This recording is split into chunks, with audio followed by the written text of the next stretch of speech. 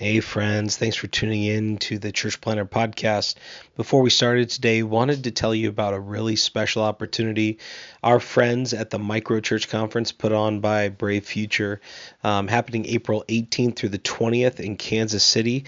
This is for all of you who are wondering what is a new kind of paradigm for missional church planting and church multiplication through smaller expressions of church, what they call rediscovering the smaller way. It's happening April 18th through the 20th. Kansas City is being hosted by Kansas City Underground. Going to be a great weekend. And they've given us 4 free registrations to give away. Normally the price is $90, but we will get you into the conference for free. We have 4 of those. What you can do to enter is go on our Instagram at Church Planter Podcast. And there you'll find a DM button. Click that DM button. Send us a DM with your email on it and your name and where you serve. So you email, name, where you serve, and you'll be entered to win one of 4 Micro Church Conference registrations. You just get yourself to Kansas City and you can be there and learn a ton from our friends at Brave Futures. Hope you enjoy the show today. I'm Pete Mitchell. He's Peyton Jones, and this is the Church Planner Podcast, brought to you by Church Planner Magazine.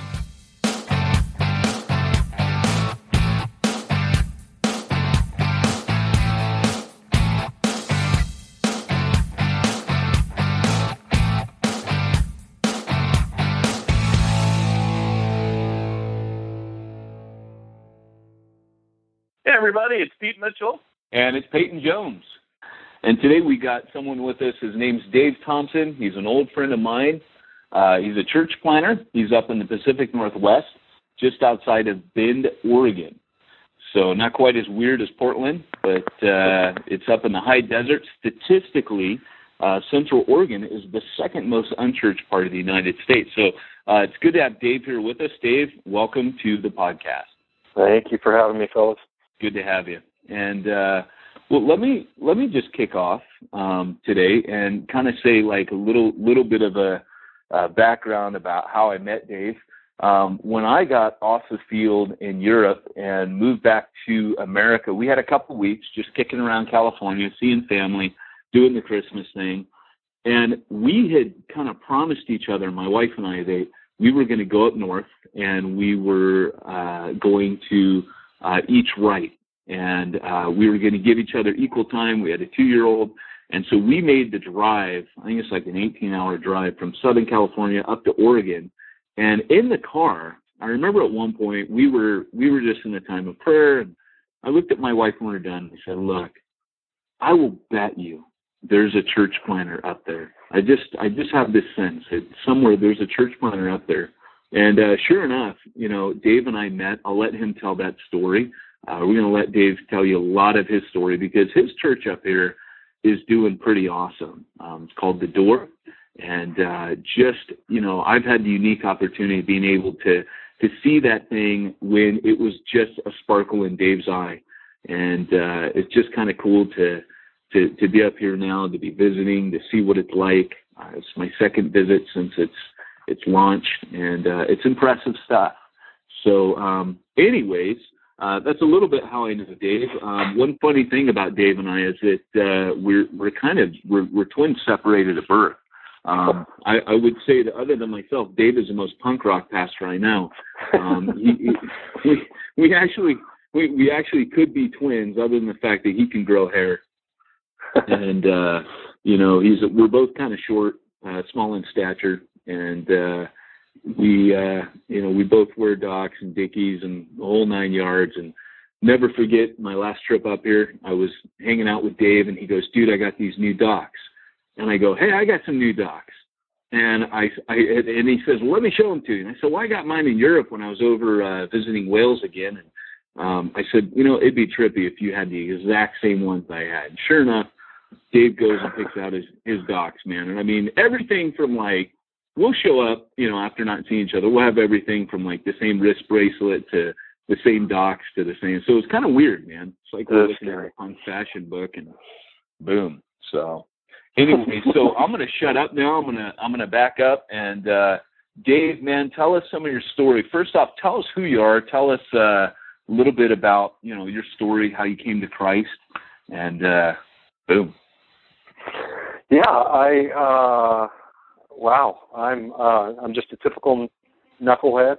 I don't have a background, basically, formal training with anything. I'm a high school dropout, never went to college.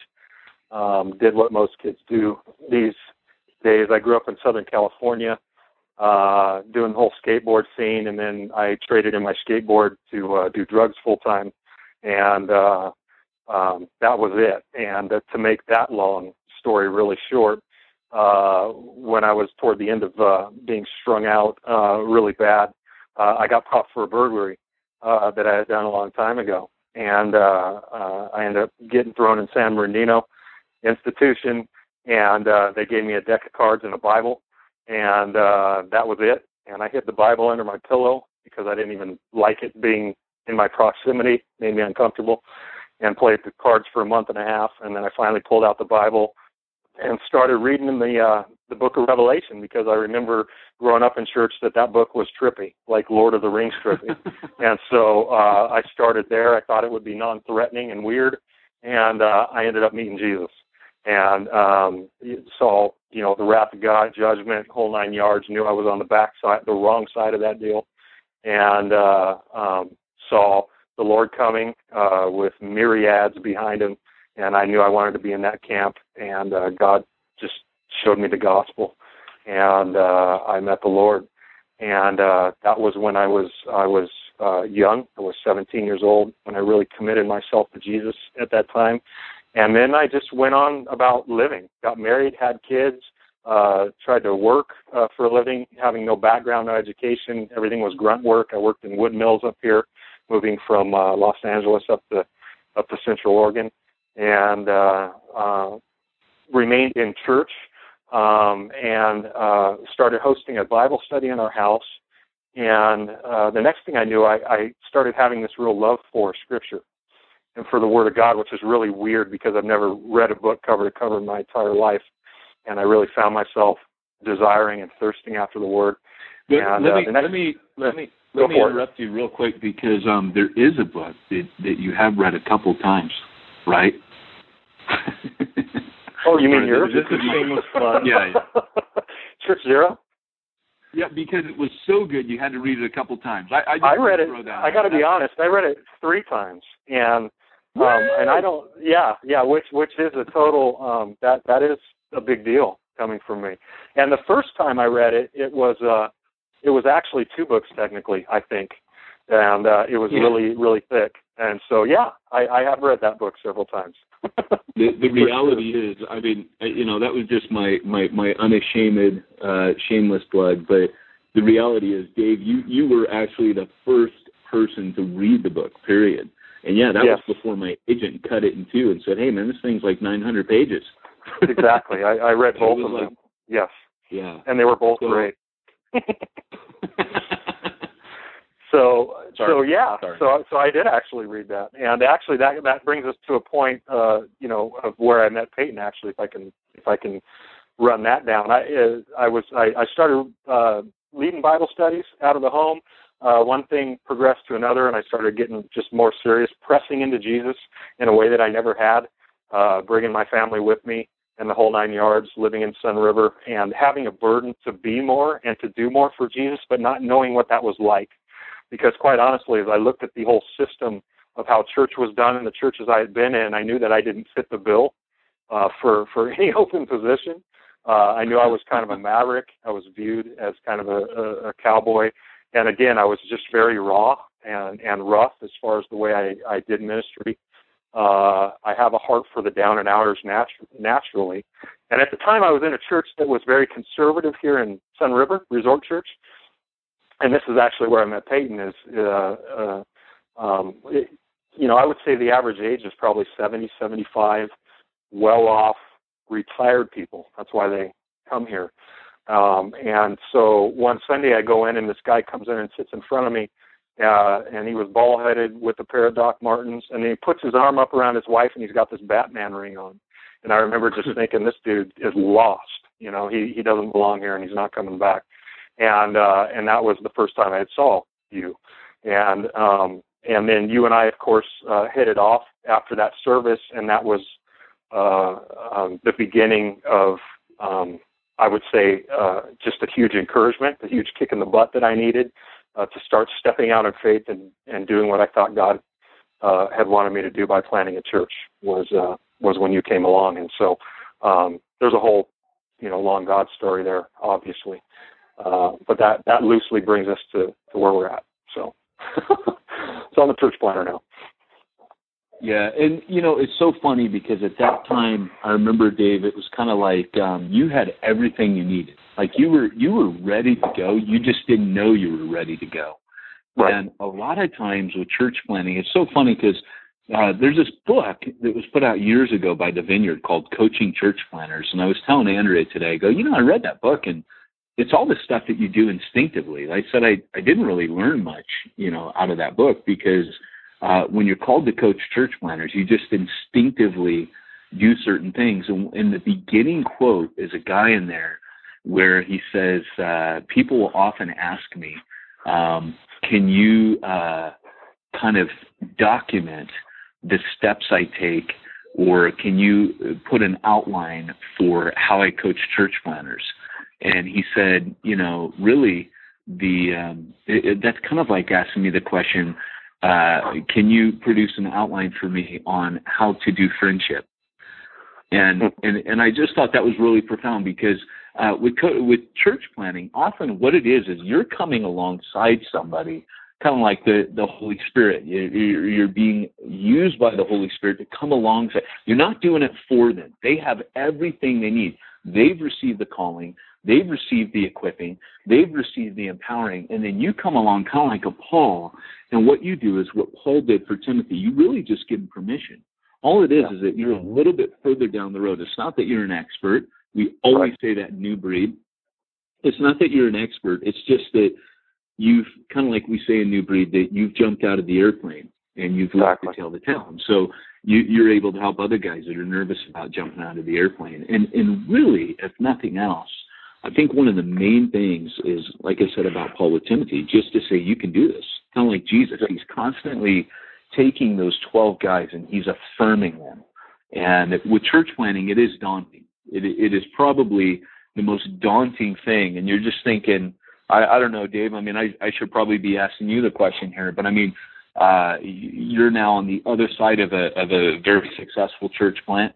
And it's kind of like, at that time, you feel like I'm sure I'm missing something here. It can't be that simple as just have a calling by God, being equipped by the Holy Spirit, and having the courage to go, the faith to actually launch out. So that's exactly what it is. Yeah, it's just taking the step. I felt completely inadequate. I felt like I didn't have what I needed. I read pieces of every church planning book that people would throw at me, and found that there's absolutely no formula. That's what basically all that told me. And so it was really the faith thing, part faith, part obedience. But that's the biggest thing that New Breed that you did to me when God brought you into my life was you said, hey, I jumped and check it out, I'm still here, and therefore I was able to bounce things off you. And it was just that glimmer of hope again that God can take someone like me and make something happen if that's what He desires to do. And so that was what helped push me over the line and say, okay, I'm going to take a run at this thing.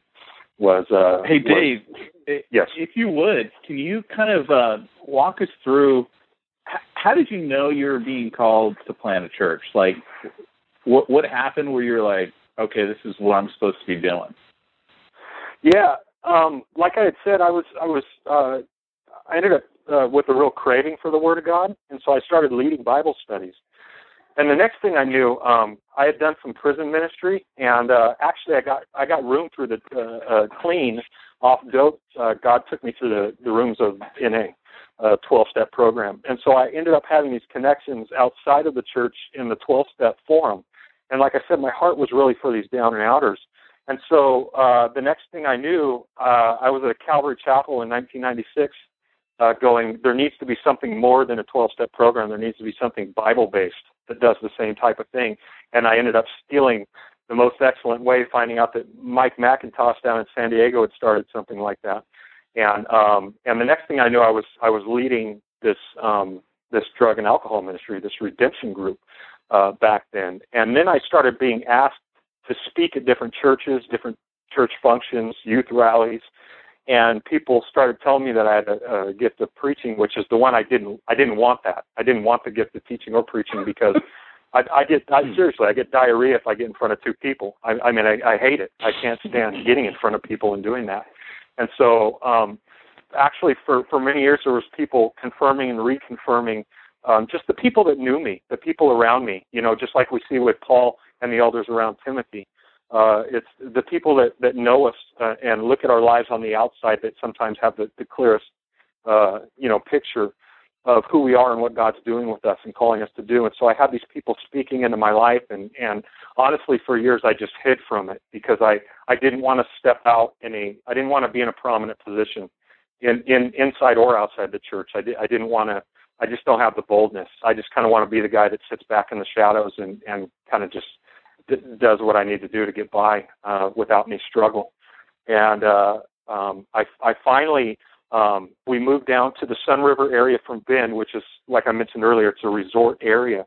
And the only church, real solid Bible-based church in the area is in the resort itself. It's called Community Bible Church, and it's a great church. And so we started fellowshipping there. I started working with the youth, but I lived on the other side of the tracks, so to speak. In the Sun River area, you have the resort, and then you have the river, and then you have a whole different demographic on the other side of the river, which is, common people and people who are struggling, poor, strung out, the whole nine yards. And that's where I live with my family. And I started noticing that none of those people that I knew from my neighborhood would come into the resort for church. In fact, none of them would go to church. And so there was this humongous disconnect, which was obvious. There was a disconnect between, I don't know if it was image or just the way things are done, however you want to say it, right or wrong. There was no connection from the people in that church and the way that they did Christianity and the way that they presented themselves, the common people and the people outside. And I knew immediately that there was a dark spot in that area. And so I started studying the demographic and looking at it. And I remember telling God, 5 years ago, I remember looking up and going, man, God, this field is ripe. You ought to send somebody to handle this.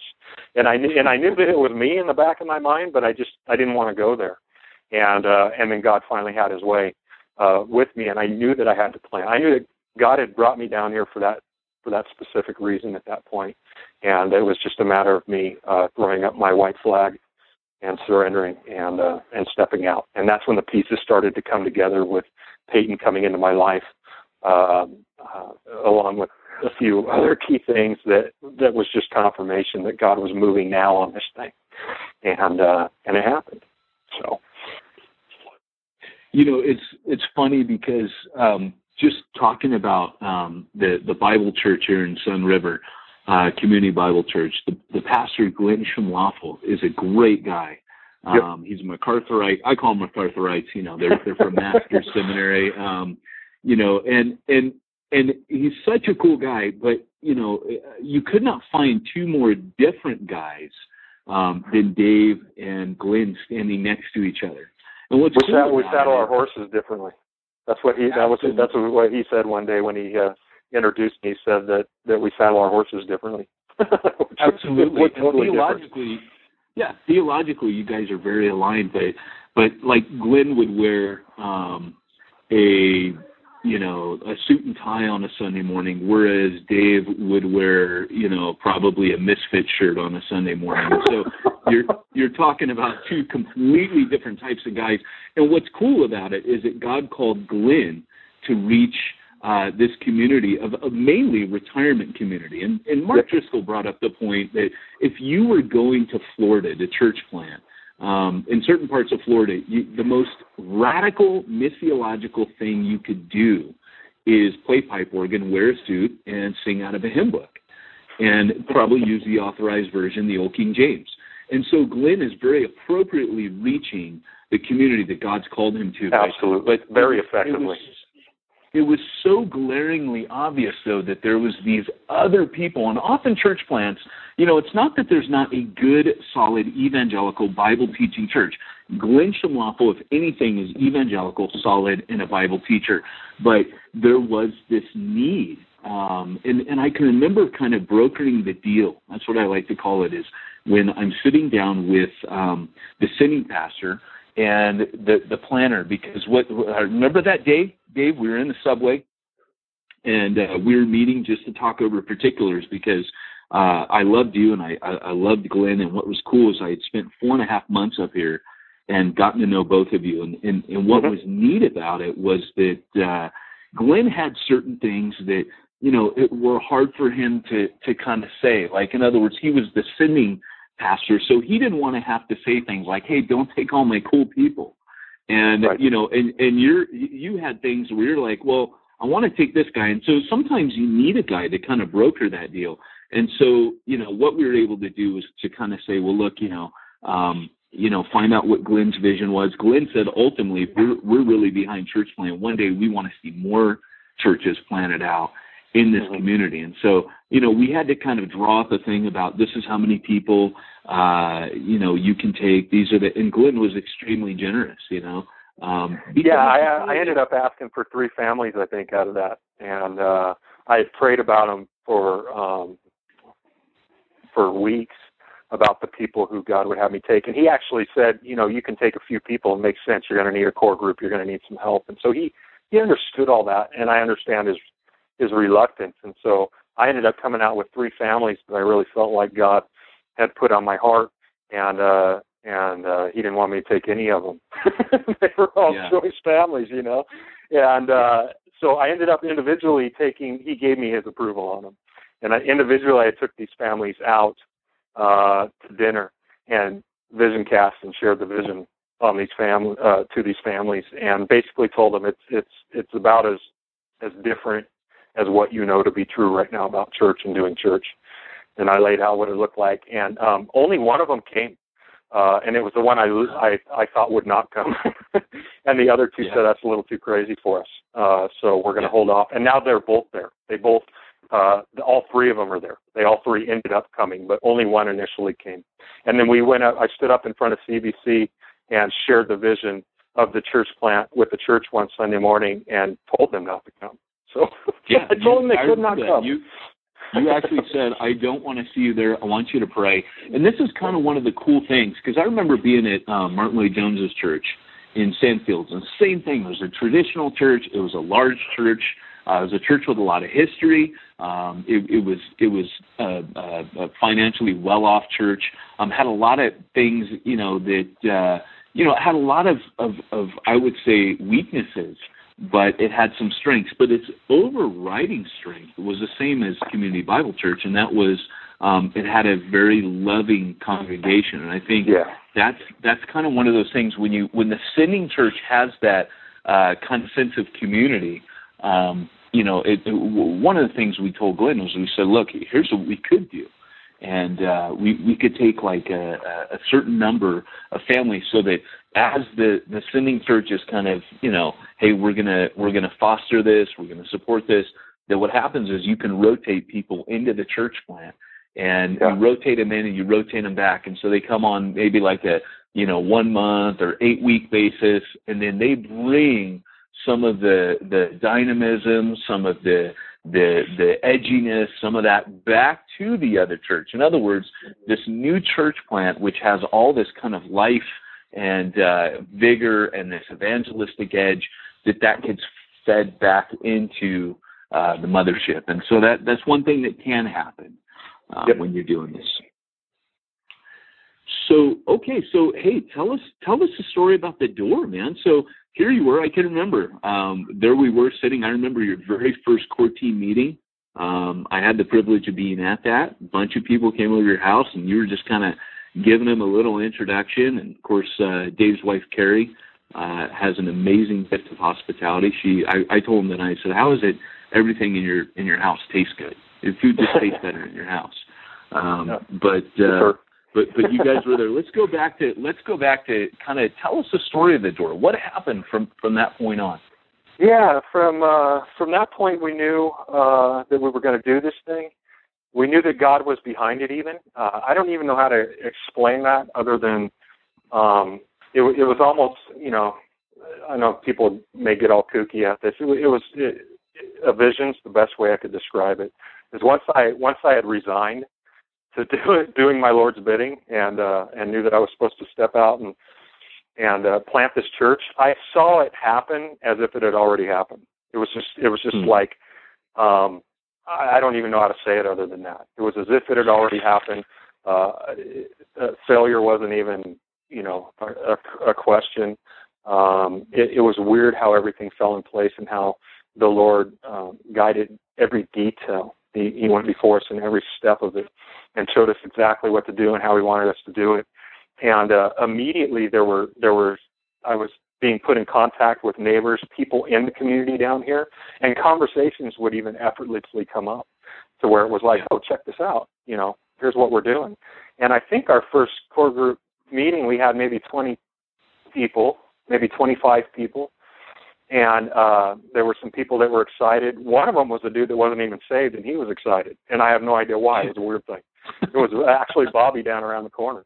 And Bobby's a guy that had been fighting, liver failure and heart failure for 7 years. They had told him 6 years prior that he had 6 months to live, and this dude was hanging on. And my kid played with his kid, and he was all excited that we were starting this thing. And they were at the first core group meeting, and we started meeting at my house and doing what Peyton told me to do: Visioncast, Visioncast, and Visioncast. Every week, people got Visioncast. Along with a strong dose of Acts. So we started opening up Acts and just expositing the book of Acts and making observations as far as how the kingdom of God grew like wildfire in a short amount of time. And that was our template. I mean, that was our blueprint. Before we knew it, we were overflowing out of the house. We knew that we wanted to be in the heart of the community. We also knew that we did not want to take people's money and go in debt with it. We knew that our conviction is that that's not what people's money's for in the church. It's to go back to the people. It's to directly serve the kingdom of God and do the work of God with His people. And so we knew that we didn't want to get something all lavish and crazy. We knew that we wanted to be portable so that we could move if we need to move, that we could be extremely flexible.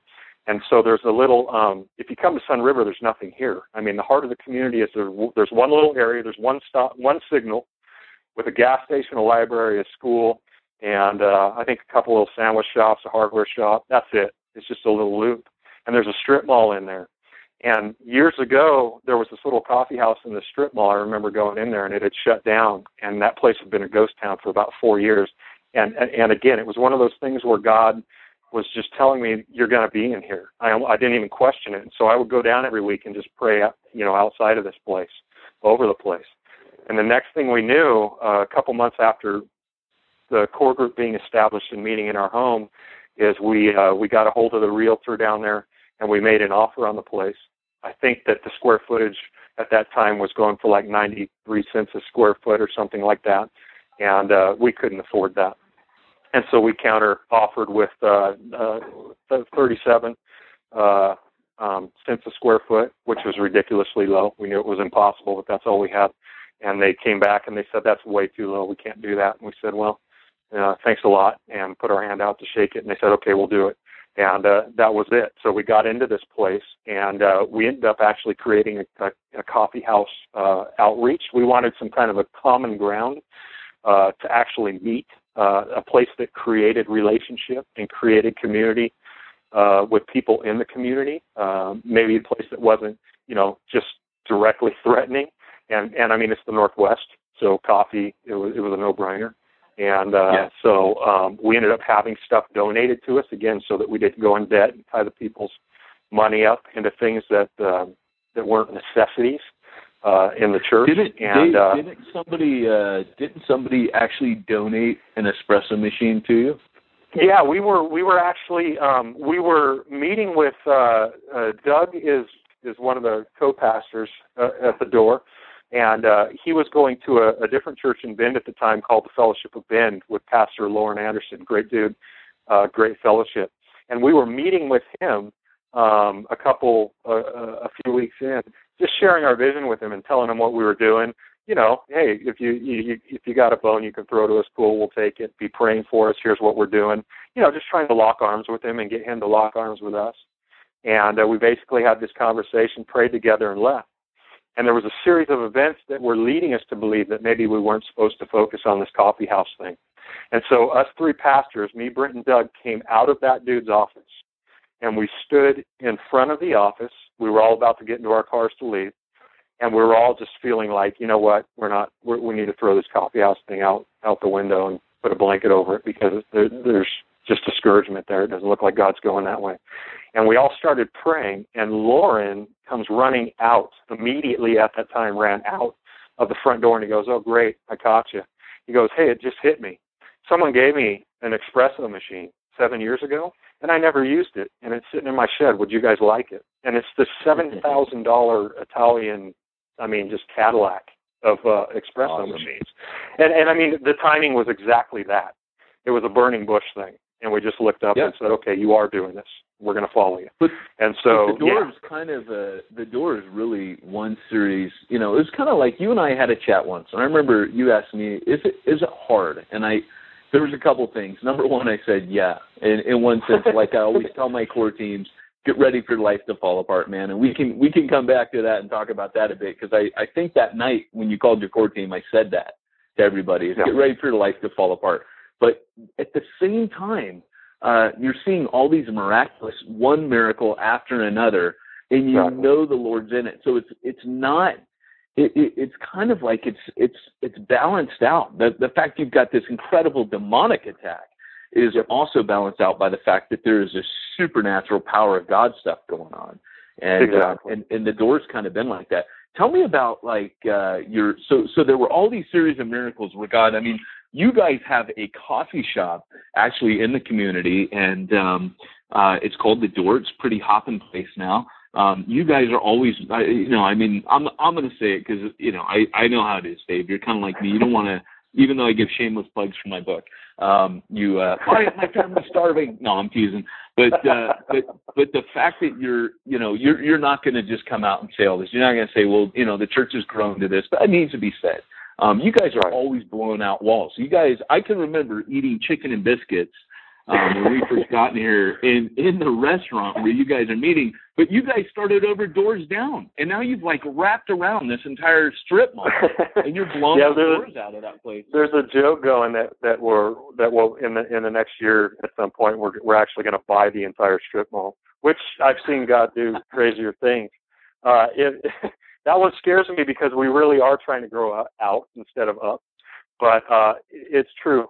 I think our first public Sunday service in the public facility, I think we had about 45 people present in the core group, and within 8 months we grew to about 140, and most of those were not transfer growth. We are kind of like what you've done, where we would have people come in to visit because everyone wants to ride the new ride, and we don't like musical chairs Christianity. And so we'd have people come in, we'd smile, we'd shake their hand, we'd say, "Thanks for visiting, pray for us, go back to where you came from," type thing. And we weren't mean about it, but we were really going after the unchurched. We were really going after the non-believer, the people that hated church, religion, God, and everything that they knew about that stuff are who we were really trying to grab. And so within about 8 months, we grew by about 100 people. Most of them were brand new converts, people who swore they'd never walk into a church again, people that grew up in the church and had a bad church experience because they had legalistic parents or whatever the case was. And so it was that kind of growth which really excited us. And we were seeing people, meet Jesus almost every week. And we started in the book of Romans. And so it was our intention to start and end at the cross every single week, which we did. I think we baptized about 30 people in the first few months, and it just happened. And again, it's just it's not because we did something right or had a formula, but I think it was just confirmation again that there was a need in this area that wasn't being met yet, by God's people, and the field was ripe. He just wanted a couple workers, and so we can't take credit for any of that, but it has grown really fast. But I mean, you really have. I've got a couple of. Let me ask you a couple of quick questions here, because one of the questions I've got for you, Dave, is you mentioned that you started this whole thing out with a core team, but yet your sending pastor said you could only take these 3 families, and only one of them came. So, who made up the rest of that core team? We had I had a lot of connections in the community from living here prior to that. We knew there were people that knew us. It's funny. I had people 5 or 7 years prior to doing this that were saying, if you ever start a church, when that happens, we're there. I mean, and it was like, well, then you won't ever be there because I'm never starting a church. I mean, we had those type of relationships with people. And so some of those people got actually reintroduced back into my life at that time. And some of them were people that lived in the community. And a couple of them were actually plugged into another fellowship at the time. And it was something that we all prayed about together, and even went to their pastors and prayed about. So I wasn't just jacking people from other churches. And so it was made up from other brothers and sisters that I had connections with over the years, where the timing was just right for everybody. And then some of them were neighbors that weren't even going to church anymore at all. They claimed to be believers, but they were so just over the church experience that they didn't care if they ever walked in one again. And it excited them. I think the key to getting those people was that it was a brand new work. There wasn't something established. There wasn't a system in place. You know what I mean? They were like, whoa, there's a lot of potential here. And that made it just extremely appealing to some of the people that were sick of it. And so that's pretty much what made up our 25 to 30 people. The other thing that you mentioned is that you kept casting the vision to the core team. What was the vision that you were telling them? I mean, what was it that you were casting out to them, saying, this is what we're doing? Yeah, the vision was everything needs to come back to Jesus Christ. A lot of people, I think, look at the institution of church these days, and it sickens them just by what they see, because we've created, and I'm not bagging on it. I love the church. I'm not trying to put down God's church, nothing like that. There's great churches out there that are doing the work, but we get so caught up in pomp and circumstance and how things are done that I think we've really, to a large part, we've really put away the true message of the cross, the emphasis of the cross, and the fire that we need to have in delivering that message. And so Matthew 28, the Great Commission, that was the sum total of my vision casting. I mean, it's no secret or nothing new. I was pushing why the church was left on earth. Why is the church here? What's the primary purpose of the church being on earth? And what's Jesus waiting for to collect his bride? And it's all about creating the fullness of the bride. It's all the whole reason we're here. The very thrust of it is that that we see people get saved, that we go to the ends of the earth, all the dark spots, all the corners, underneath all the rocks, and we put Jesus before people and ask them to do something with him. And people got behind that, and I think it was so profoundly simplistic that people just went, yeah. I mean, it's all about Jesus. It's all about the gospel going out. And so that was the vision casting, that we weren't going to be about this, that, and the other. We weren't going to be about how many programs we could create or how cool we could do things or how cutting edge we could be. This was going to be about how we can get the gospel in front of anybody and everybody around us. And people liked that. Lights went off.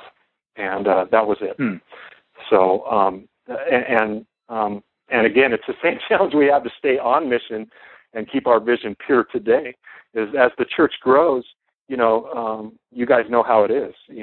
Things get complex, and it's so easy for the vision to get diluted and lost and even shelved. because, oh, I'm at a new stage now. So now I can move into this, that, and the other. And the enemy's always putting those carrots in front of us to get us off of mission, which is Matthew 28.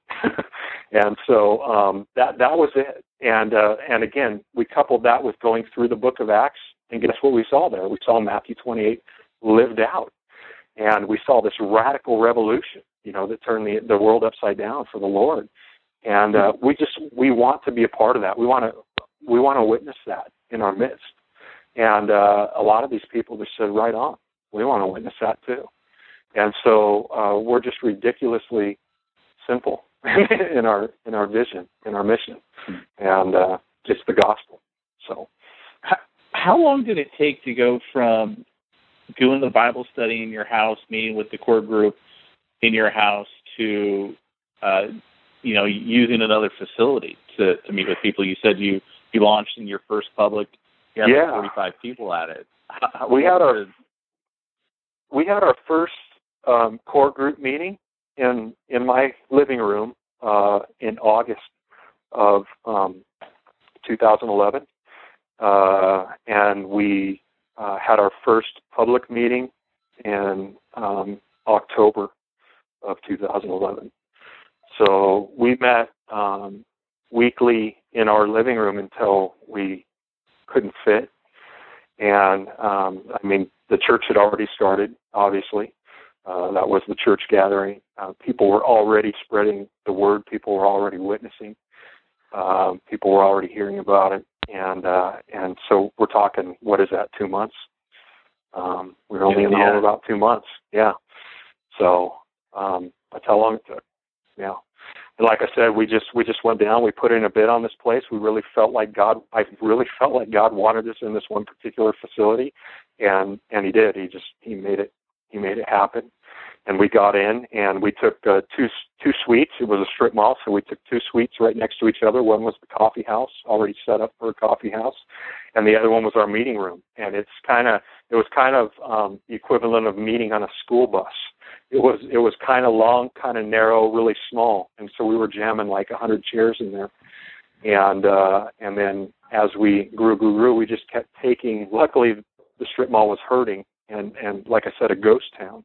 So as we grew, we would just take the suites next to us and just keep popping walls out. And that's kind of where we're at right now. In fact, we're at a place now where we can't pop any more walls out. So you either start going to multiple services or you plant, which is my vote, is to plan out, already. Yeah. And so we're, that's where we're at.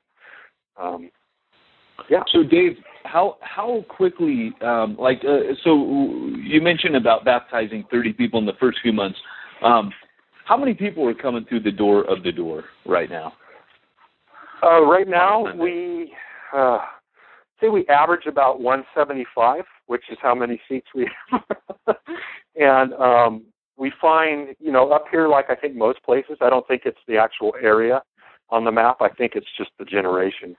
People are just non-committal, So we even have people coming around that love the Lord, love the door. They're excited about the work that's going on. That's their home, but you see them every other week or once a month, so it's weird how God balances that. There's always a huge group of regulars that are gone every week, and then a huge group of visitors. So we're running consistently 170, 175 right now, which is tight in there, and then overflow goes into the coffee house. We got speakers set up back there and a TV. So it's a small facility. It's not big, so we can't do much with it. So I always call that the church planting pistons at work. You've got if you look at an engine of a car, you've got the pistons. When half of them go up, the other half go down, and that's how it seems. But hey, just like a motor, man, those pistons go up and down. That's what motor still keeps running. Exactly. And, exactly. It's just normal. So for church planners out there, maybe you're dealing with like 30 people and you got 20 every week, or maybe you got 40 people, but 20 are in the room, and you just think, man, if they'd all come, we'd have 40. And that's like huge to you. just know that that's always going to happen, regardless of how many people you have. The statistics in America are that the average evangelical attends church only twice a month. And, some pastors think, what am I doing wrong? Am I this? Am I that? Unfortunately, that's just where people are at. It's kind of their attitude towards church in general. But I think with the church plan, by and large, I believe that people realize at least there will always be a core team of people that go, hey, this is kind of like a soccer game. I've got to be there. I've can't let the team down. We're on mission. The people that realize that they're on mission tend to be there every week because they understand this isn't for me. This is for other people.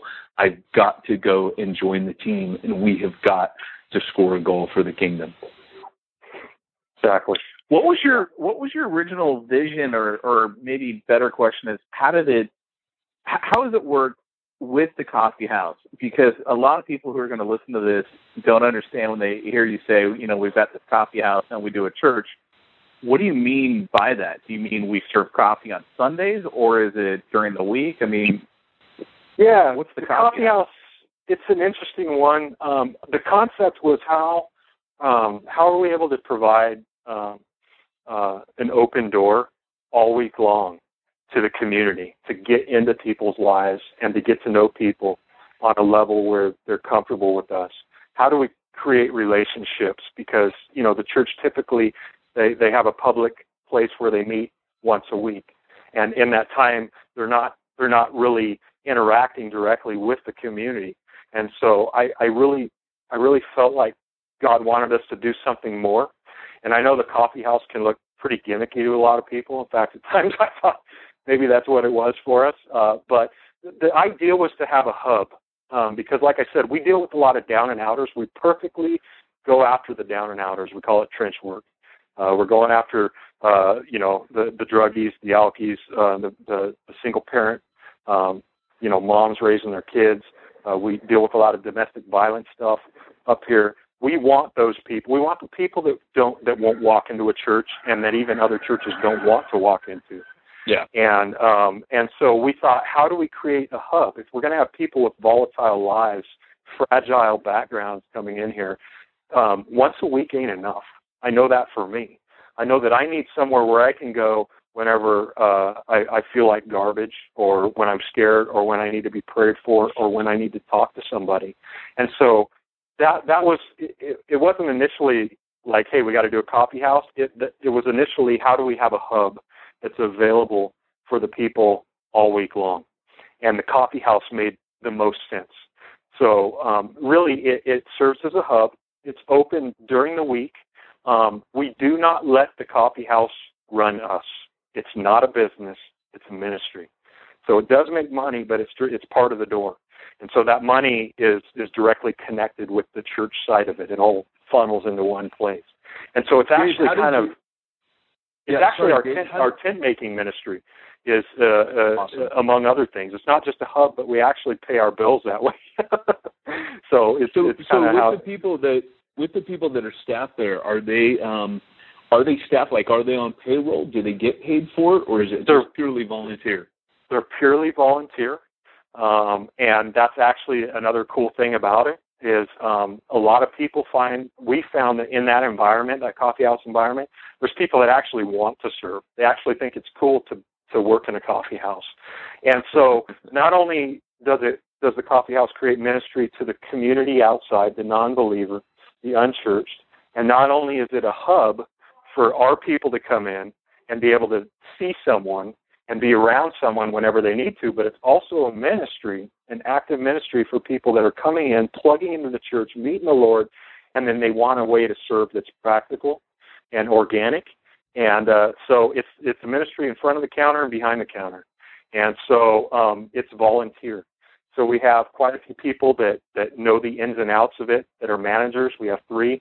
And then we have a bunch of volunteers that come in underneath those managers. Nobody's paid. There's a tip jar out there, and I think they split up the tips at the end of the day. But everyone that's in there is in there to serve, not to be served. And so that's how it works. If we ever were to get busier and crazier, it would be nice to be able to staff somebody. But we don't right now. It's all volunteer, and we've cut a day. We used to be 5 days a week. Now we're 4. Again, if it ever becomes burdensome on the people, then it's no question which one goes. We cut back the coffee house. So that's how it works right now. Yeah. And you really have seen quite a number of radical people. I mean, you may want me to edit this out later, but the fact is, you've seen a porn star come to faith, former porn star. There was the story about the gentleman in prison. That's quite a. I've never heard a story like that before. That there was a little bit of a vengeance with Doug's son and everything like that. And that guy came to faith, and he, you want to tell that story, or is that a little bit? No, you can say whatever you want. Well, you tell that story real quick, because that's just one amongst many of the stories that have come out of the door. And I mean, just even the other day, like, let me just say this before you tell this story. The other day, shameless plug for Church Zero, I was talking to somebody who said, hey, I gave it to my buddy who's an atheist, and he read it, and he said, man, I would go to a church like that. The whole new breed concept of church isn't new breed. It's not, like we always say, it's old school. It's the Book of Acts old school. It's the kind of thing where people are just being pulled out of every lifestyle imaginable.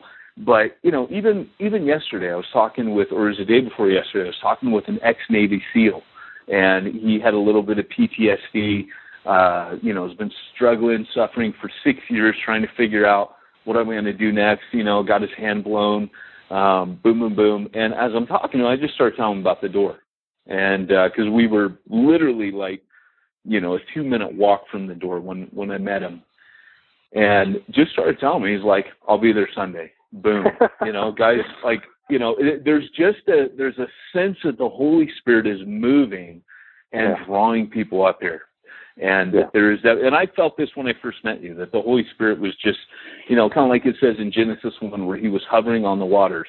The word in the Hebrew, when it says that he's hovering, is kind of like a mother bird who's kind of she's over top of her young, and she's fanning them. Her wings are vibrating. Sometimes she cools them like that. And there's this whole sense of, there's this movement, this kind of just vibrating. Just there's movement, but it's not flight yet. It's just kind of like getting ready to take off, something happening.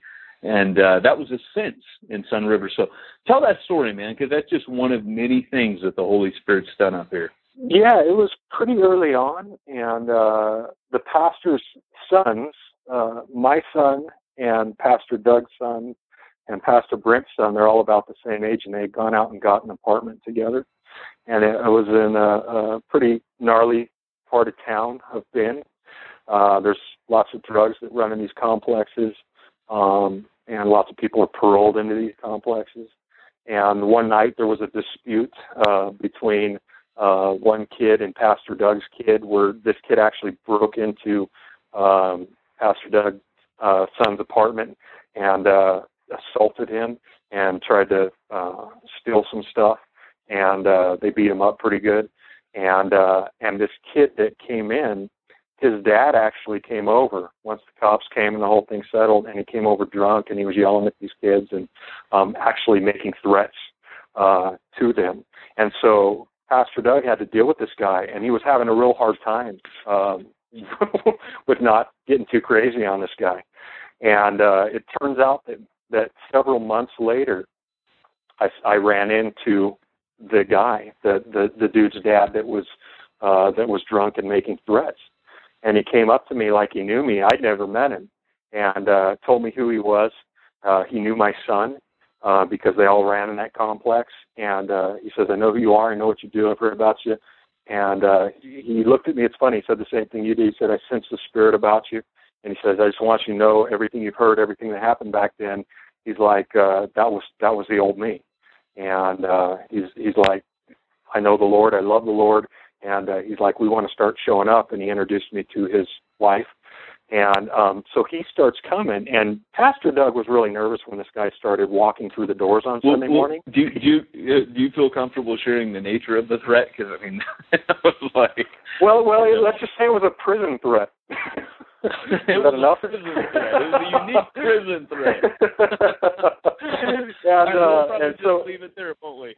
It was hardcore, and this dude meant it. I mean, this dude has spent more time in the system than he has out.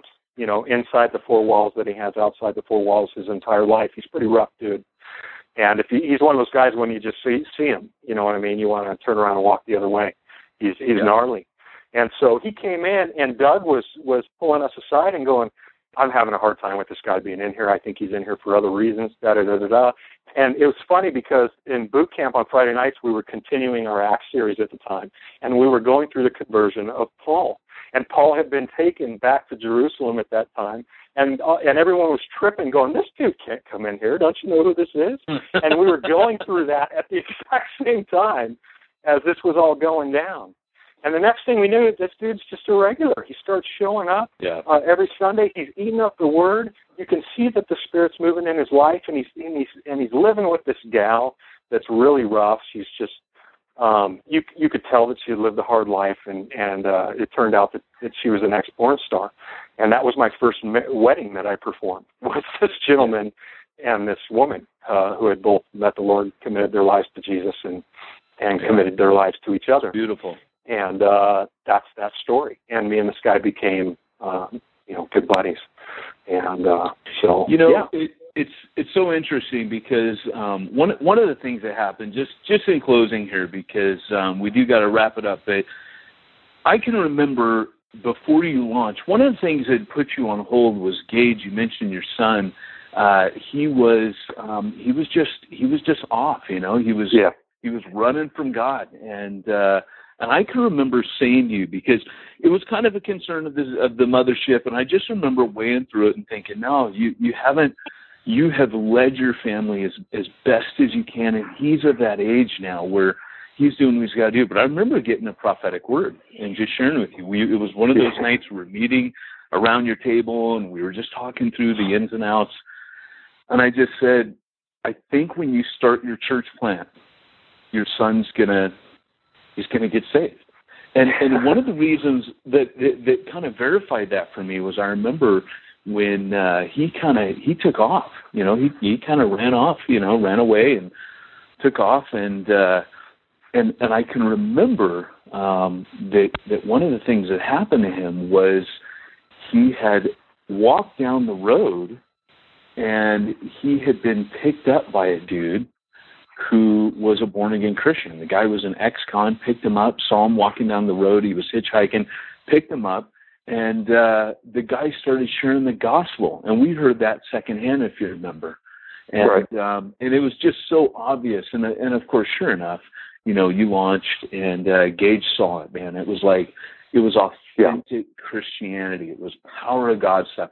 People's lives being changed. It's not people playing church. I think that's one of the things with the church plant that is so radically refreshing and different for people, is that it's literally people. I think in the church plant, you have that opportunity of just getting out of the way and letting God just turn up, letting the Holy Spirit come, letting God steer everything, because you got no clue what you're doing anyways. Exactly. And you need God. And so there's this kind of humility in this desperation of like, Lord, it's Holy Spirit or bust right now. We need you to turn up. And so, Dave, it's been awesome having you on today. I know that our one listener out there, Jerry, will have appreciated everything that you had to say. And anyways, man, it has just been an absolute joy to hear you recount these tales, and there's so much more. I mean, I just know that a lot of this stuff, there's so much more to be told, and we'll have you. Absolutely. On. Yeah, thanks, man. I really appreciate you guys having me on. It's absolute privilege on this end, and what you guys are doing with Church Planter Magazine. Just where your heart's at, Peyton, with the church, and calling the church to reform and stuff. God has used it in mighty ways, not just in my life, but in one other person's life too. So I just want you to know that. You guys are awesome. Thanks for having me on. We should do a shameless plug and just let everyone know that there is an article in the very first issue of Church Planner Magazine by Dave. So people can get more by getting the old Church Planner Magazine. There you go. Absolutely. You know, I have to say, Dave has the coolest banner for the Book of Jonah I've ever seen in my life. We actually put that in there. It was so cool. Had nothing to do with the article, but we're like, this is just too dang cool. Actually, man. It's got to go in there. It did. He referenced Jonah in the article, and I was like, sweet, I can use the banner. That was my wife's idea. We knew that during the summer we were going to go through the Book of Jonah. We got done with Romans. We knew that we were going to go Jonah. And I didn't like any of the stuff I saw online, when we got on and started looking at it. So all I kept thinking was the Jaws poster that I saw as a kid that used to scare me to death. And I thought, that's just great. And it was my wife's idea. So when we brought it up and started looking at it, we didn't realize that there was actually a naked chick swimming up above the shark. Have you ever noticed that? Well, don't look now. So we had to get in there and like Photoshop the thing and put Jonah, over the top of where this gal is. But that's my wife's idea. So did you ever think maybe I should have like a picture of naked Jonah? Or no? No. There might be a few people at our church that would like that too much. So we wouldn't go. We wouldn't go that way. Yeah. Well, hey, Dave, church planner, pastor of the Door, apostolic leader, my brother from another mother. It's been good to have you on, man, and God bless you, and God bless all the church planners out there that are doing their thing like Dave and just listening to the Holy Spirit. Yeah, thanks, Dave. Thank you, guys.